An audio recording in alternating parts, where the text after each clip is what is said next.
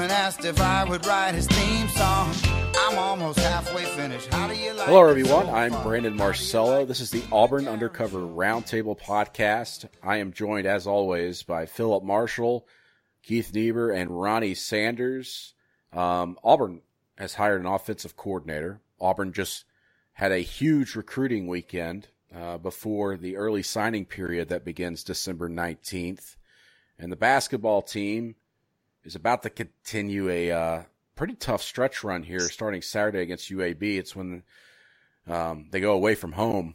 And the biggest game in that schedule coming up is NC State. We'll talk a little bit basketball in this podcast as well. But the big news, to me, is not necessarily that Auburn hired an OC. It's that Gus Malzahn has come out and once for all has said, listen, I'm going to call the plays. This is my show. And they're going to sink or swim with Gus Malzahn calling the plays. And it's going to start in the Music City Bowl. We're kind of expecting this, Philip, but what are your initial thoughts? One, on this hire of Kenny Dillingham, a 28-year-old offensive coordinator from Memphis, and also, more importantly, Gus Malzahn's decision to call the plays. Well, I certainly agree that the biggest story in that announcement was Gus Malzahn stepping out there and saying he's calling the plays and taking it all on himself, which I think was a good thing to do and the right thing to do. It obviously hasn't worked the way it's been happening this past year. And, since 2016, really, he's been all over the place. He was calling it, then he wasn't, and then he was. And I think it's probably unfortunate that he succumbed to some pressure to stop calling him in the first place, because that's always been who he is. And so we'll see what happens. Everything I can see from Kenny Dillingham, he seems to be a very impressive young coach. I don't know how much of an actual offensive coordinator he's going to be. I think he's going to be more of a quarterback's coach than an offensive coordinator. But it's not unlike it was with Rhett Lashley when Gus first came. So it'll be very interesting to see. Starting in the bowl game, I'm not sure that's a totally fair sample size, because he really can't. They don't have time to do anything other than what they've been doing scheme wise. So. Yeah, there's really not much they can change, obviously, in these really next 2 weeks. I mean, Auburn, as we record this, hasn't even started practicing yet. They're supposed to start practicing Thursday, where if they were to fit in the not required, but the allotment of practices, which is 15 before a bowl game, they would literally have to practice every day before the bowl game if they start practicing Thursday.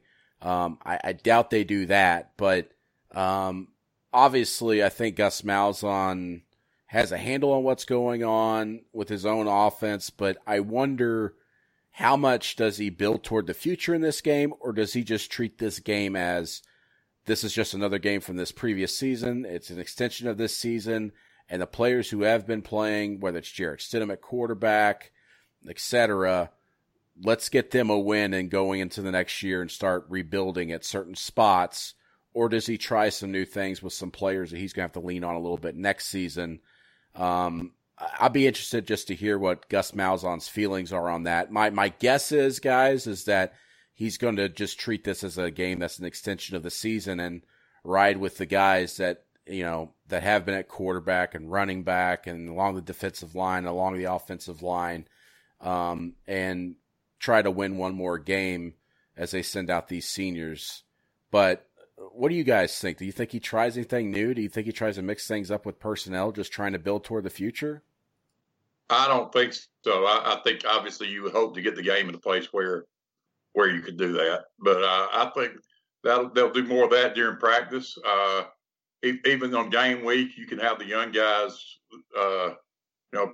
practicing at a different, more contact and whatnot than the guys that are going to play in the game. But I think he needs to win a game, and just to kind of keep things calm. And two, I think he would think, and I would agree, that it's really unfair to the guys who have put in 4 years of sweat and blood to get to their last game and then use it as anything other than trying to win as best you can.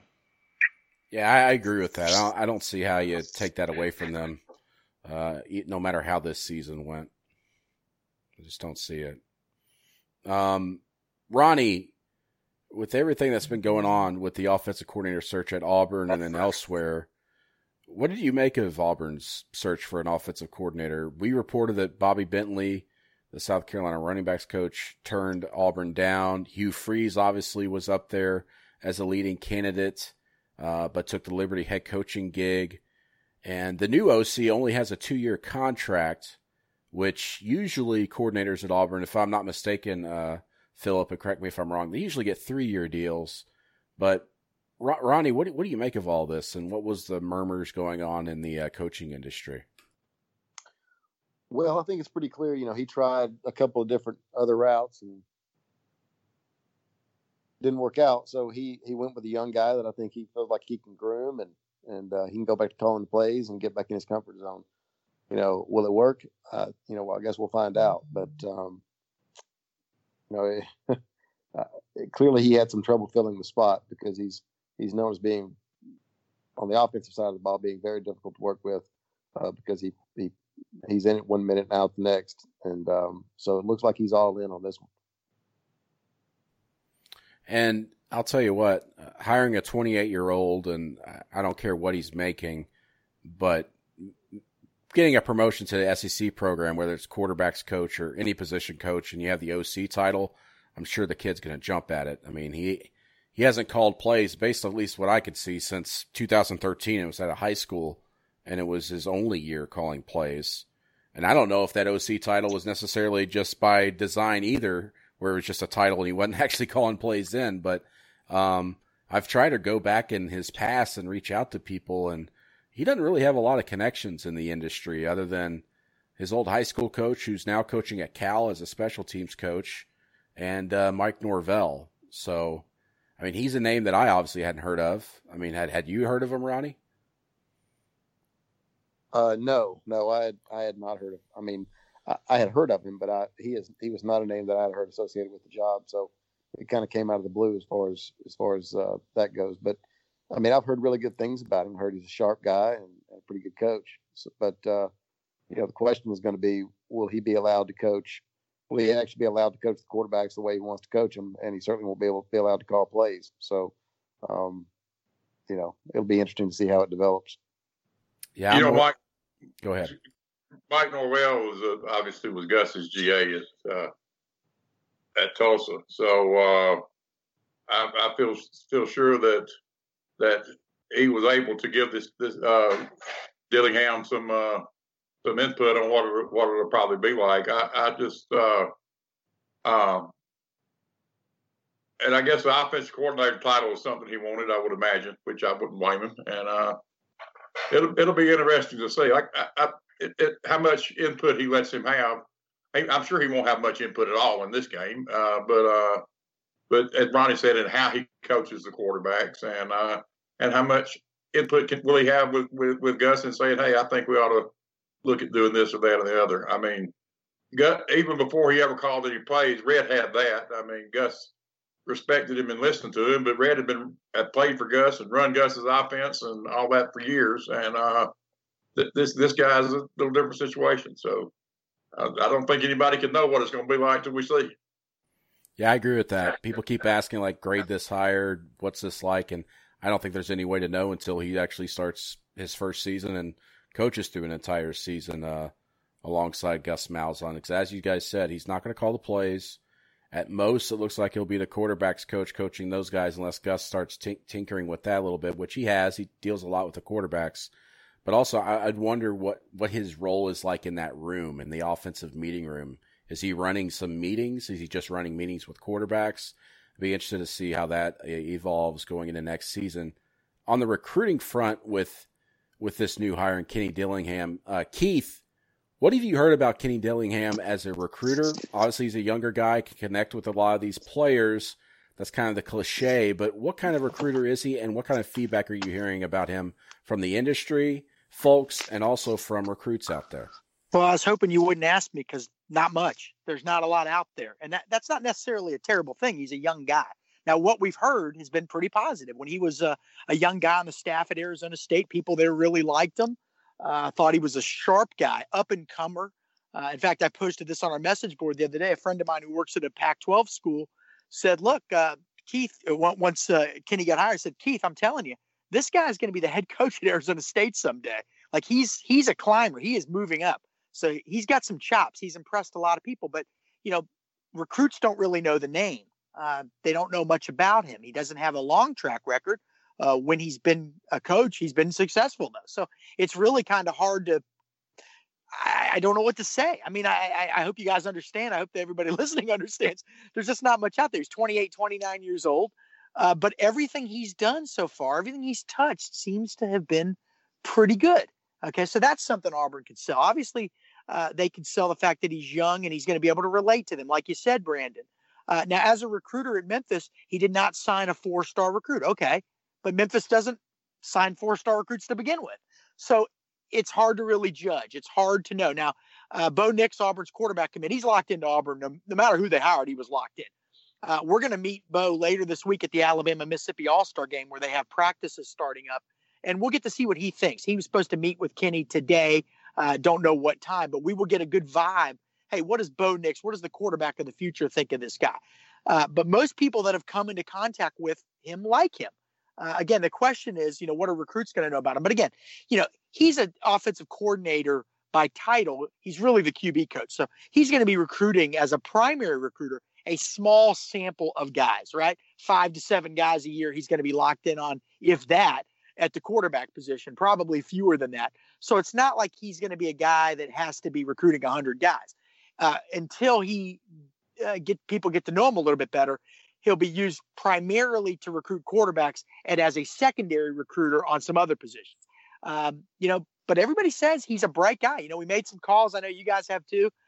People think he's got some, he's a young, I don't want to say coaching prodigy, but again, this guy's really moved up fast, and you don't move up that fast if you don't have something to you. Okay. And I think that's going to be a big selling point for Auburn on the recruiting trail, but we'll see. We don't know how they're going to react yet, recruits, Tim. It's too soon to know. Keith, I heard he got right to work Monday. He was in the athletics complex building Monday and then hit the road recruiting. I believe he's on the road recruiting till Thursday. Is that right? Well, I don't have all the specifics. It's like Fort Knox getting info right now at Auburn, to be honest. And I understand that. Look, guys, and I'm the nerd that's got to follow the recruiting. But this is the last week for in-home visits for your head coach before the early signing period starts on the 19th. So a lot of visits this week are strategically placed, right? It's the last time you're going to get face-to-face. So schools really don't want those visits getting out ahead of time, because if Florida State finds out Auburn's going to see Will Putnam, then they may change their schedule. So it is hard to get info, but that does make sense. Bo Nix was on the schedule today. Like I said, I know Auburn's supposed to see Javaris Johnson today. They're supposed to see a couple of running backs. I wouldn't be surprised if he's involved with those trips. One to Jemias Griffin in Rome, Georgia, one to DJ Williams, a running back in Florida. Again, schools can't give you a list of where they're going, and they probably wouldn't even if they could. So, Philip's been doing this a long time, and Brandon, you have too, and Ronnie, you as well. How secretive guys can be, but yeah, he's going to be on the road all week. There'll be a 4-week dead period. He'll be on campus this week to meet with recruits, I'm sure. But after that 4-week dead period, once they really dig into it, and by the way, if Auburn's class is pretty much put together, a good portion of it by next week, then Kenny can start getting ahead on 2020 recruits. So he and Gus can kind of formulate a plan over the next few weeks. Okay, Gus, who are the 2020 quarterbacks we at Auburn are going to have to go after? And obviously, signing Bo Nix in this cycle sort of complicates that for the next cycle, because as you build one guy up to be the next stud quarterback, then it becomes a challenge to bring a guy in the next cycle after. Who these kids are out there thinking, all right, Bo may be the starter for the next 4 years here. What's my role going to be? So it's going to be a challenge, but the key right now really is to get him introduced to these young guys, get him to get to know them a little bit, and then also really start targeting that 2020 quarterback or quarterbacks who Auburn's going to go after. And that number is going to be fluid. What happens after spring practice to the guys that don't win the job? But he and Gus need to get on the same page and have a plan of attack, because it seems early, but for quarterback recruiting, it's not. It's not. January and February will be key months. Remember, a year ago at this time, Auburn was already on its way to landing Bo Nix, who committed in January. Well, right now, who's Auburn's 2020 quarterback? Well, with Chip Lindsey, it might have been a guy named Robbie Ashford out of Hoover who wants to play baseball too. But perhaps Kenny and Gus have a different plan of attack. We'll have to see.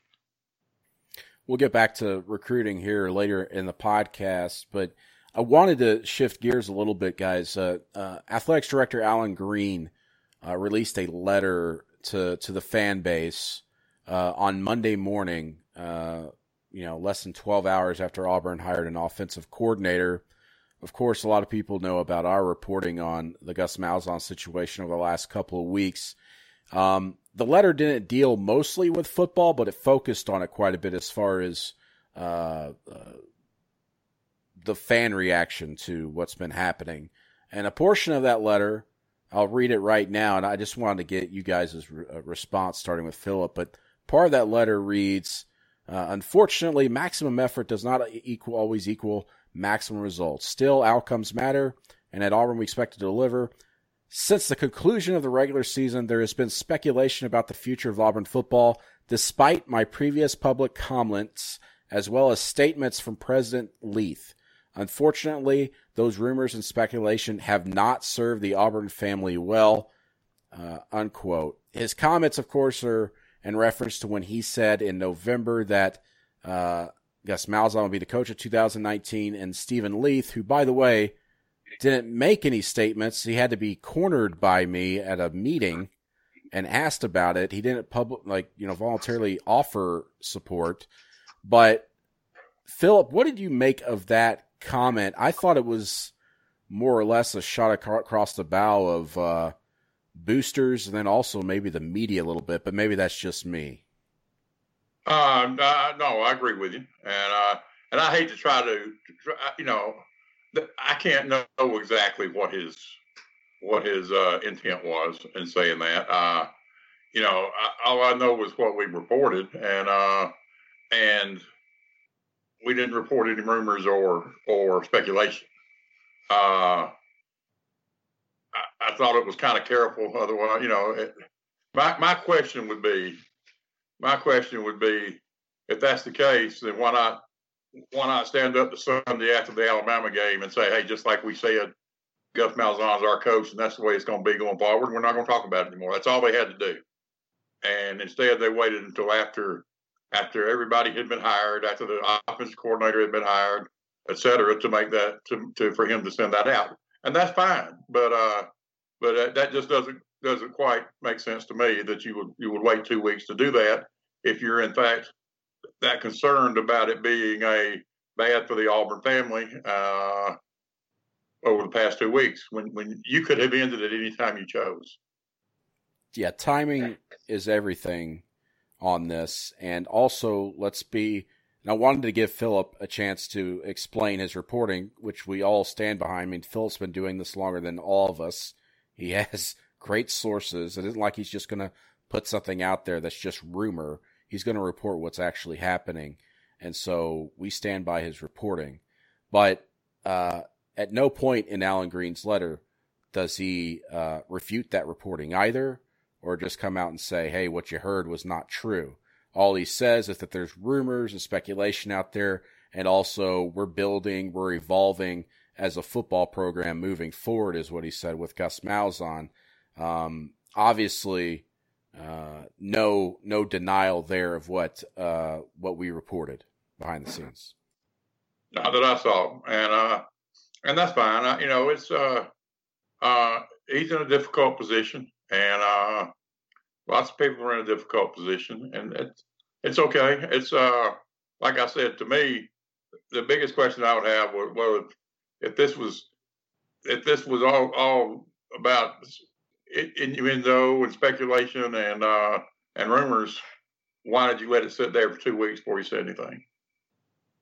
Yeah, and as I said, timing's everything. And the first statement of any sort, while this was all going on, by the way, during our reporting, was Friday night on Twitter, of all places, from Stephen Leith, replying to a fan saying that he supports Gus Malzahn moving forward, kind of a blanket, generic statement. And Alan Green retweeted it with, indeed. which was just interesting. I didn't say that. Yeah, Friday night he just said, we stand behind, we're doing this, and he just retweeted it with Indeed.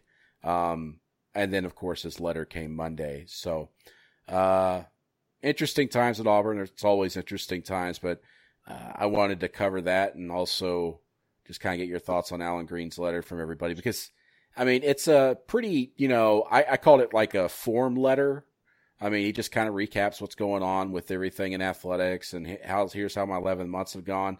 But nowhere in there does he really talk about specific things about the future and, facilities or a football complex or anything like that. And I think some folks were really wanting to hear about that. But I don't know if we're going to be hearing about that anytime soon, don't you, Philip?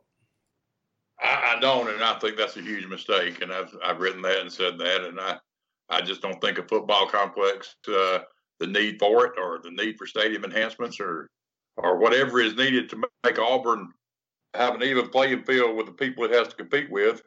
I don't think that should have anything to do with who the coach is. That's not for a coach. That's for the program going forward, whether that's Gus Malzahn for 10 years or Gus Malzahn for 1 year. It shouldn't have anything to do with it. But at the same time, if you're dependent on donors and whatnot, they can use whatever criteria they choose of whether to give their money, and it's their money. And but I just think you have to be prepared to do this and get as much. If you can raise a lot of donor support, that's great, but you have to be prepared to do it either way. If you're going to say that you're going to be that you want to compete on the same level with Alabama and Georgia and Texas A&M and all the other schools in the SEC that are just really putting the hammer down and moving forward with their programs, especially the Big Six, as it's been called, plus Texas A&M. They're all doing it, and if you don't keep up, you're going to get left behind. And I'll say this, if Auburn was potentially willing to spend $32 million on a buyout, they can put $30 million down on starting a football complex, don't you think? Right. Absolutely. And as you said, it's more about the future than it is about who the coach is, because that football facility is going to be here after the coach. So, Ronnie, when it comes to facilities, that was a big topic at Florida and Georgia, Texas A&M most recently, just with their huge upgrades. If you're not thinking ahead and building things and moving dirt, you are falling behind every single day in the SEC. What could happen to Auburn if they don't start making some moves with facilities? As Philip just mentioned, everybody else in the SEC is just spending money left and right. And those schools I just mentioned, Georgia and Florida, they finally started moving dirt. And look at Georgia right now. And look at what Florida is doing just under the first year under Dan Mullen and going forward. Auburn has really it's been Auburn and Alabama, LSU a little bit, and then Georgia in the SEC these last 5-6 years. But now you're starting to see everybody else starting to catch back up. And it's partially because, one, they've made good hires, but two, facilities have a lot to do with that, don't you think? Yeah, absolutely. There's no question. And Auburn, had a track record of doing that for a while. So certainly when Pat Dye was the athletic director, Auburn was on the cutting edge. And now, not so much. When Terry Bowden was the head coach, Auburn decided that they didn't want Terry Bowden to be the head coach anymore, so they'd make his life as miserable as possible, not give him much of what he wanted. And it looks like they're doing the same thing with Gus Malzahn. If you don't want someone there, then you probably need to figure out a way for him not to be there. You probably need to fire him. But facilities upgrades are really key at Auburn. The stadium needs work. They need a football-only facility. There's been a lot of construction on the football facility. It's kind of not that there's anything wrong with it. It's just not up to par with the rest of with who you have to compete with. If you look at what A&M has, you look at what Alabama's done, you look at LSU, you're just not there, and that's only in the West. When you start looking at the East, you're pretty far down the list. Keith, I wanted your feedback on this. How much do facilities have an impact on recruiting? Yeah. And what do you hear? And what do you hear about Auburn from recruits when you talk to them? Well, somebody asked me this on the message board the other day, and I thought about it, and I don't hear about it as much as I did a few years ago, believe it or not. Now, there's two ways of looking at it. One, I never hear any recruits say Auburn's facilities are subpar, so that's good because I don't bring it up really. I let them kind of talk. What do you like about a school? What do you don't like about it? And I never hear them say anything bad about Auburn's facilities. The flip side of that is when I say, what do you really like? They never talk about the facilities. They're just not talking about it at all. So I don't know really what to make of that. There are certain schools that have just unbelievable facilities.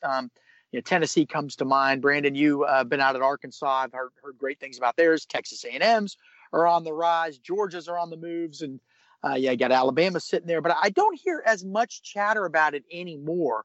But a couple of years ago when the dorms were new and the wellness kitchen was new, you heard people talk about it all the time. Well, guess what? They're not new anymore. They're not new anymore. It's kind of like, when I was in school and college, there was always something construction going on. And I couldn't understand why couldn't there just never be any construction? But if you weren't building, you were falling behind, right? If you weren't building new libraries and things like that. And it's the same thing with the athletics. But honestly, there's just not as many people talking about it lately. And maybe I'm not doing a good enough job asking them about it. But I kind of feel like, as a recruiting writer, by asking, I'm almost planting the seed in the head. So what do you think Auburn's facilities? We just don't ask that much anymore. I don't know why. I don't really know what to. You're stumping me today a lot, Brandon. I feel like the dummy of the group here. But again, I do think it matters. I think it matters for the program, for the coaches though too. I mean, everybody involved. It's a pride thing, but also look, if it's football only facility.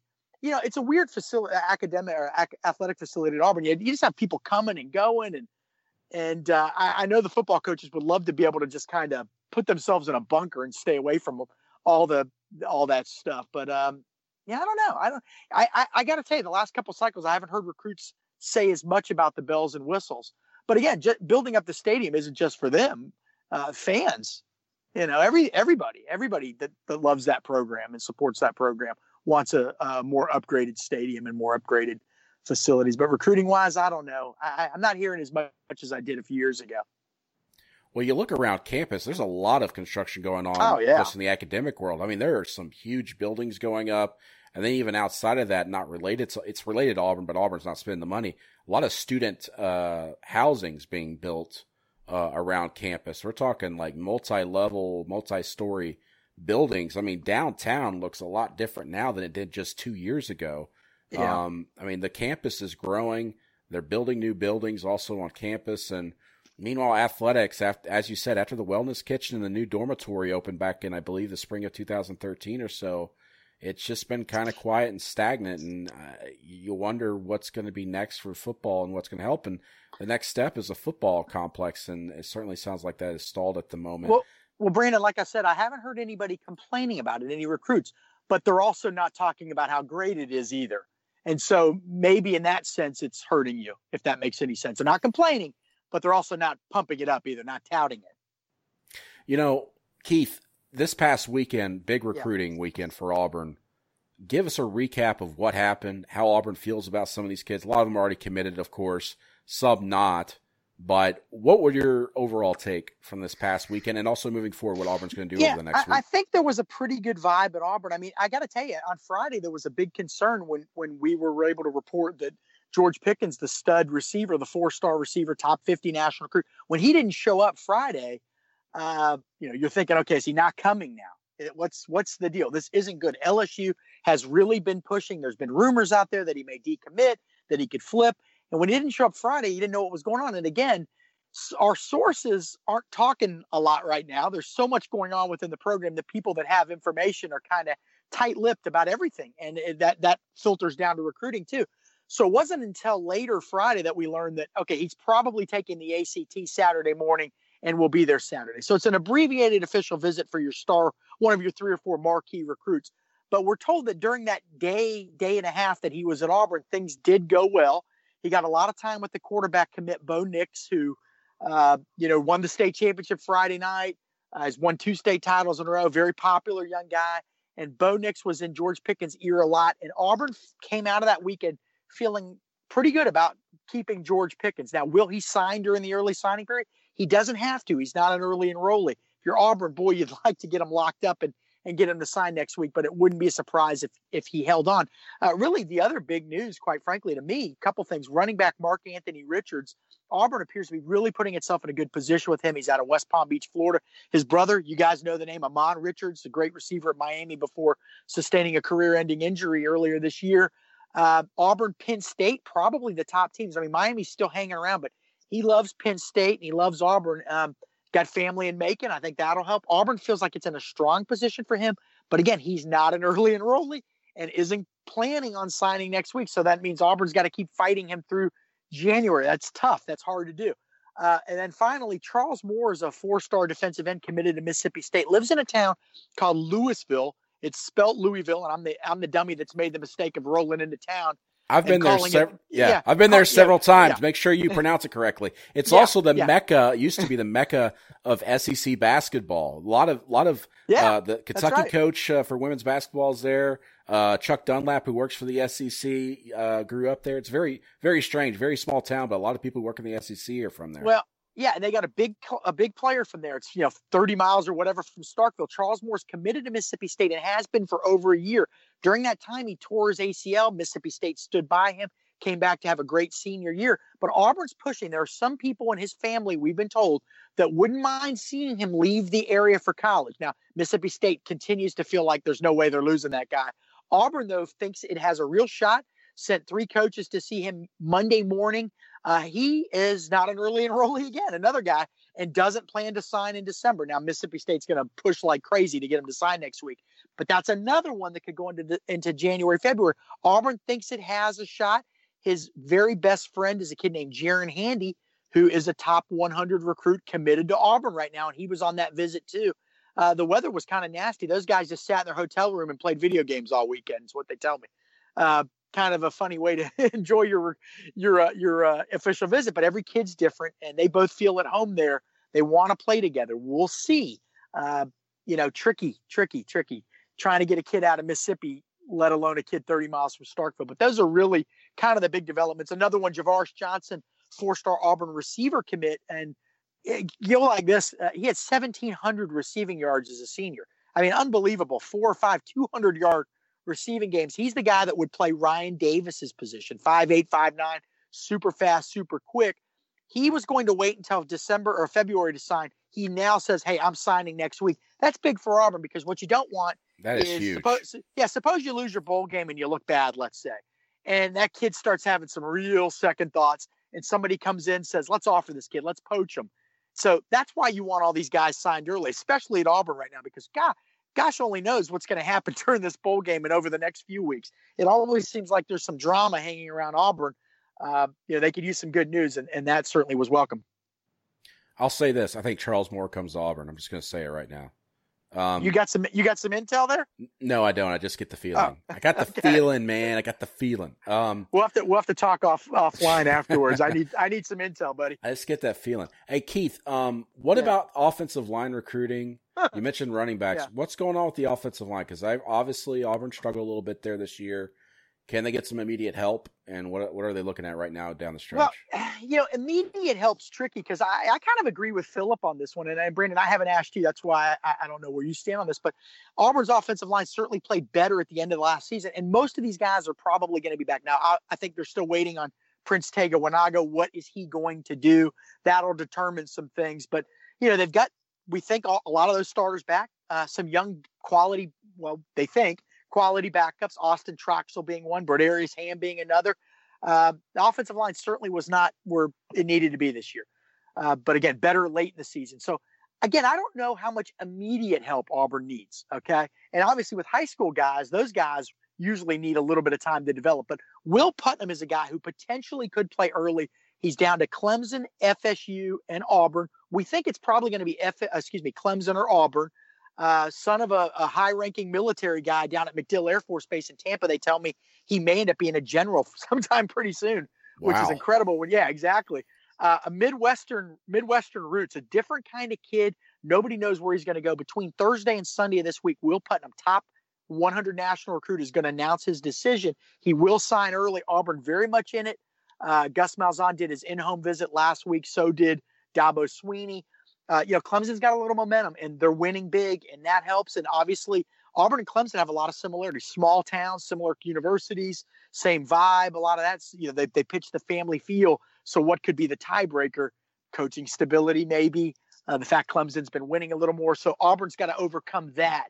But that's a guy that probably could be in the two deep as a true freshman. Other than that, a kid named Bam, they call him Bam. He's from London, England, hasn't been playing football very long. 6'8", 323 from Garden City Community College. He visited this past weekend. I think that went fairly well. Where does he sit on the Auburn board? We don't know at this time. That's an offensive tackle. That's what people want to know. People seem to think, the fans, what's the recruiting like at tackle? Justin Osborne, an Auburn commit, a tackle from Texas, big senior season. He's going to sign next week. Former TCU commit. He's only 6'4", so people think, some fans think, okay, he's going to play guard, but he's got really long reach. And when you look at the all-pro teams in the NFL these days, you will see 6'4" tackles that are all pro. I mean, if the guy's got the reach and the footwork and all that, they can play that position. So I wouldn't bet against this kid. But Auburn certainly would like to add Will Putnam, certainly would like to add one or two more guys between now and National Signing Day. I do think, guys, and I think you're probably hearing the same thing, Auburn has been watching that transfer database closely. I think offensive line is where you're going to see maybe them grab a guy. And they don't have to play early. It doesn't have to be a grad transfer. It could be a regular transfer. Again, they've got a lot of guys coming back. Maybe you find a good guy in that pool. You bring him in. He sits out the year and plays the next year. Then you have him ready to go the next year. But to me, that's the position where you're really going to see Auburn try to do something. Keith, what about Khalil Tate? What's going on? Arizona quarterback. Still don't know for sure, unless I missed something in the last couple of hours, whether he's definitely transferring. But I've reported it. You've reported it. Phillips reported it. We all have independent sources. If he's transferring from Arizona like we think he will, he doesn't seem to. The reports are anyway. Doesn't seem like he meshes that great with the offensive coordinator there. One of them is going to go. And if it's Khalil Tate, a true dual threat quarterback, we have it on pretty good authority, and actually really good authority here, that Auburn would probably try to make a move there. And who could blame him? That'd be a great bridge for 2019 to get you through that season to the Bo Nix era afterwards. And we don't want to sell Malik Willis short and Joey Gatewood and Cord Simber, but Khalil Tate has that experience. He's played in a lot of games. I wouldn't say big games because Arizona hasn't been that great, but they've played good teams. You know what I mean? He's played quality competition. He's from Southern California. We'll see. A lot of people think he'd be a good fit for that Nick Marshall type thing that we saw a few years ago. So we'll see. But if he announces he's going to transfer, I don't see any reason at this time where Auburn wouldn't get involved. They went after Kelly Bryant, and quite frankly, I think all of us agree that this guy's more talented and probably even a better fit. He's a much better fit. And I know Philip has some opinions on that too. No question. The guy was considered a serious Heisman Trophy candidate going into this season, and I love Noah Mazzoni, who was the offensive coordinator at Auburn, of course, early in the Tuberville years. But what the heck do you go out there and start trying to change a guy like that for? I'm not sure. But, I think he's the closest thing you'd find to Nick Marshall, except probably a little better passer. With Khalil Tate, as you said, they tried to make him more of a pocket passer this year, and then he injured his ankle, which even hindered him a little bit more. And I think his top rushing game was something like 43 yards on like 11 carries. But this was a guy the year before was running all over the place, throwing the ball all over the place. And people thought, wow, Kevin Sumlin's coming in with him. This guy's a Heisman contender, but just didn't work out. They tried to make him into more of a pocket passer, and then he hurt his ankle. And like those two things combined, and as you said, apparently his relationship's not going so well with Noel. And it's interesting that the kid hasn't said anything since the end of the season. Someone asked if he's going to be there next season. He said, no, next question, I think is what he said. And it's been silent ever since. I wonder if he's sitting there to see which quarterbacks declare for the NFL draft, and then he's going to make his decision. I don't think he's a guy who's going to get picked up the NFL draft high, but I think for his own purposes, I think based on what I've read, not what I've heard, he's sitting there seeing how that goes, and then he's probably going to make a decision about his own future, whether to grad transfer, stay at Arizona, or maybe even go to the NFL. Well, if I could point, go ahead, Philip. Part of it is he doesn't graduate until May, as I understand it. So, he really it's not like he can do it now. I mean, he can say whatever he wants to say he's going to do, but he can't be a grad transfer obviously until he's a graduate. So yeah. And it would be one of those situations like Nick Marshall, him coming in the summer, if Auburn could get him, who knows, may not even have a shot. We don't know.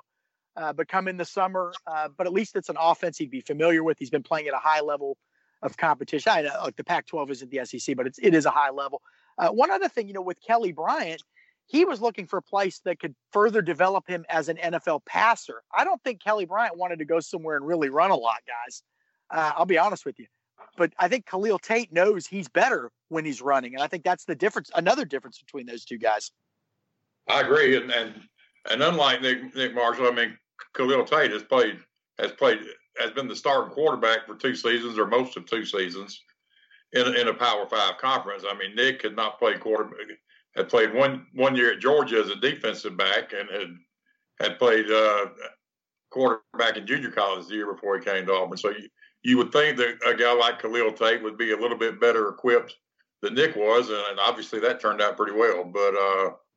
But yeah, it's going to be interesting to see what happens with him because you got spring practice going on, and I guess if I was Khalil Tate or somebody like him, I might be a little bit cautious about Am I going to come in? Are they going to put the freshman ahead of me? Are they going to put the freshman ahead of me the first time I have a bad game, like happened to Clemson? I'd be a little concerned about that if it was me.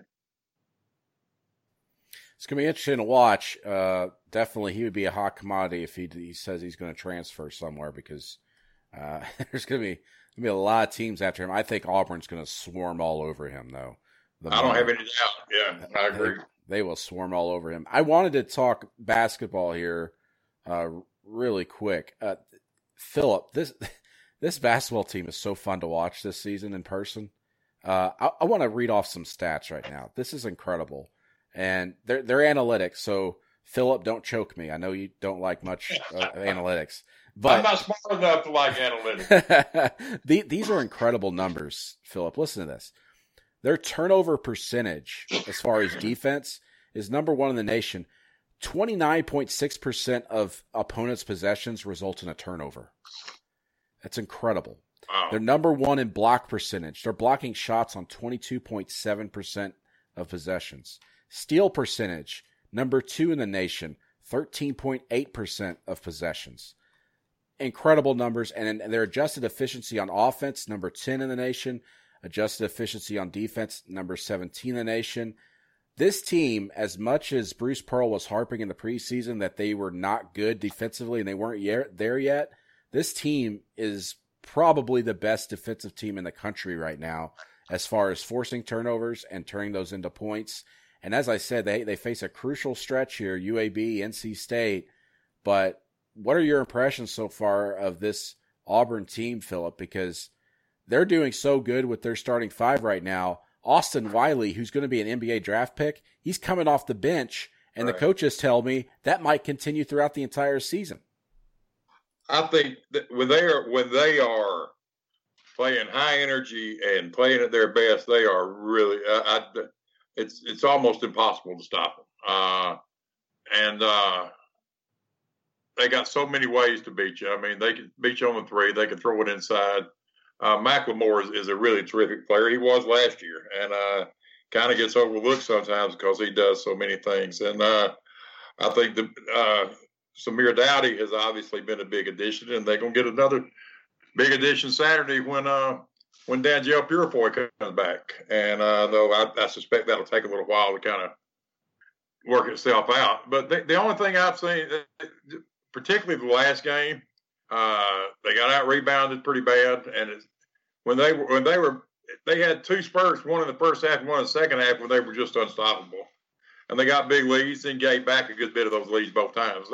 Not to the point you ever thought they were going to lose the game, but I think when they get an SEC play, having watched Tennessee beat Gonzaga Sunday, they're going to need to be able to maintain that high energy level for a little longer periods of time, and certainly have to hold their own on the boards. But when Bryce Brown and Jared Harper, who's I think one of the best point guards I've ever seen at Auburn, when they're playing at their best, which they usually are, they make everybody around them better, and they make Auburn very hard to beat. When's the last time, Philip, you saw an Auburn team throwing up alley-oops and lobs as many times in a game as they do? They do it 3-4 times a game. Yeah, look, they got some really, really good athletes. They got all the pieces you need, and like you said, it's very telling that an aircraft carrier like Austin Wiley doesn't play half the game sometimes.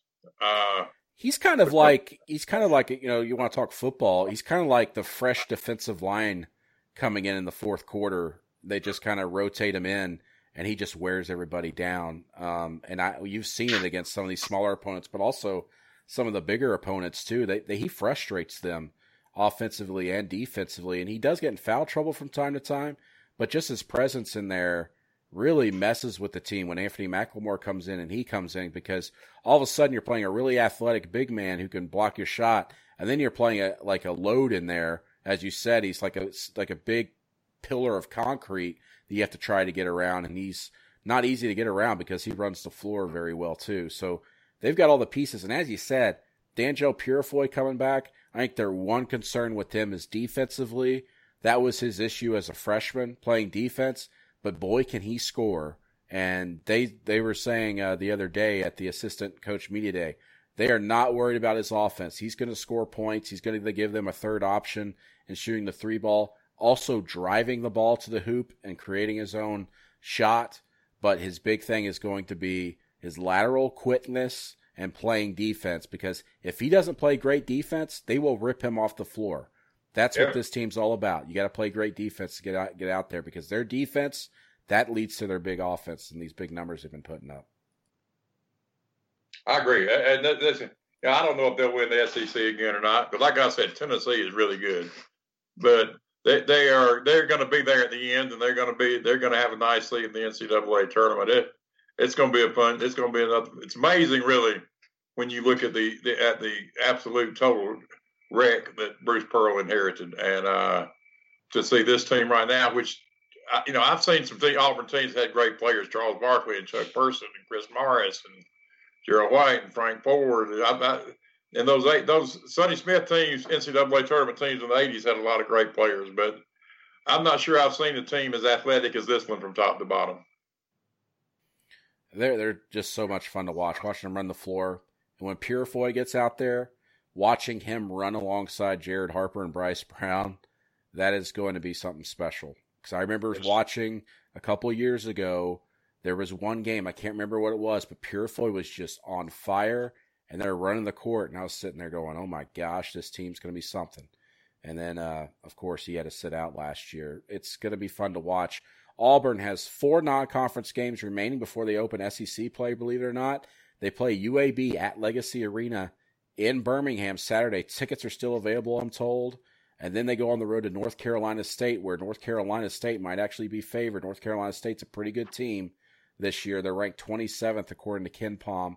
And then they host Murray State. Murray State's a team that likes to run a little bit. So next 3 games are going to test them a little bit. And Auburn has struggled to I don't know if UAB plays it or North Carolina State or Murray State, but Auburn has struggled against zone defenses here of late, especially the 1-3-1. And they got to get that figured out, because a lot more teams are going to throw the zone at them. And they did pretty well against it in Maui, but here in these last few games, teams are running more of that zone against them, and they've been pretty stagnant at times. As you mentioned, that's how Dayton got back in that game a couple of times, even though Auburn didn't seem like they were in very much danger. So something to watch here in the future. Ronnie, real quick, what's going on the national landscape with coaching, the coaching industry, coaching searches? Obviously, Kansas State just got filled with, I thought was a good hire. Maybe I'm the only one. I think he's actually the hire of the year in the offseason among everything. Is Temple still open? What's going on? And also assistant coaches moving around. What's going on in the business right now? There's not much going on right now, to be honest with you. It's pretty calm, because you got the early signing period coming up. I think there's gonna be a lot of shake loose after that. Obviously, Temple's still open. Georgia Tech's trying to put a staff together. Hugh Freeze is trying to put a staff together at Liberty. A lot of these other guys that came from other places are bringing their staffs with them. So I agree with you about Kansas State's hire. I think that's a really good hire for them. He's got a background there, so he understands the place. A lot of movement, but a lot of it's on hold right now until after. Unfortunately, that's kind of the way the business works, much to Philip's chagrin. What do you make it? Yeah. What do you make of the Ole Miss offensive coordinator getting hired at North Carolina? I mean, Mac Brown, I never thought I'd say this. Mac Brown's going air raid. Yeah, apparently he talked to he interviewed Graham Harrell at North Texas, who turned him down. And he had talked to Lincoln. He had talked to Lincoln Riley and really wanted to try to run that type of offense. Graham Harrell was recommended, and he kept looking around. And Ole Miss's offensive coordinator he and Matt Luke were not getting along, and so I think it was time for him to move on down the road. And so UNC is a pretty good landing spot for him.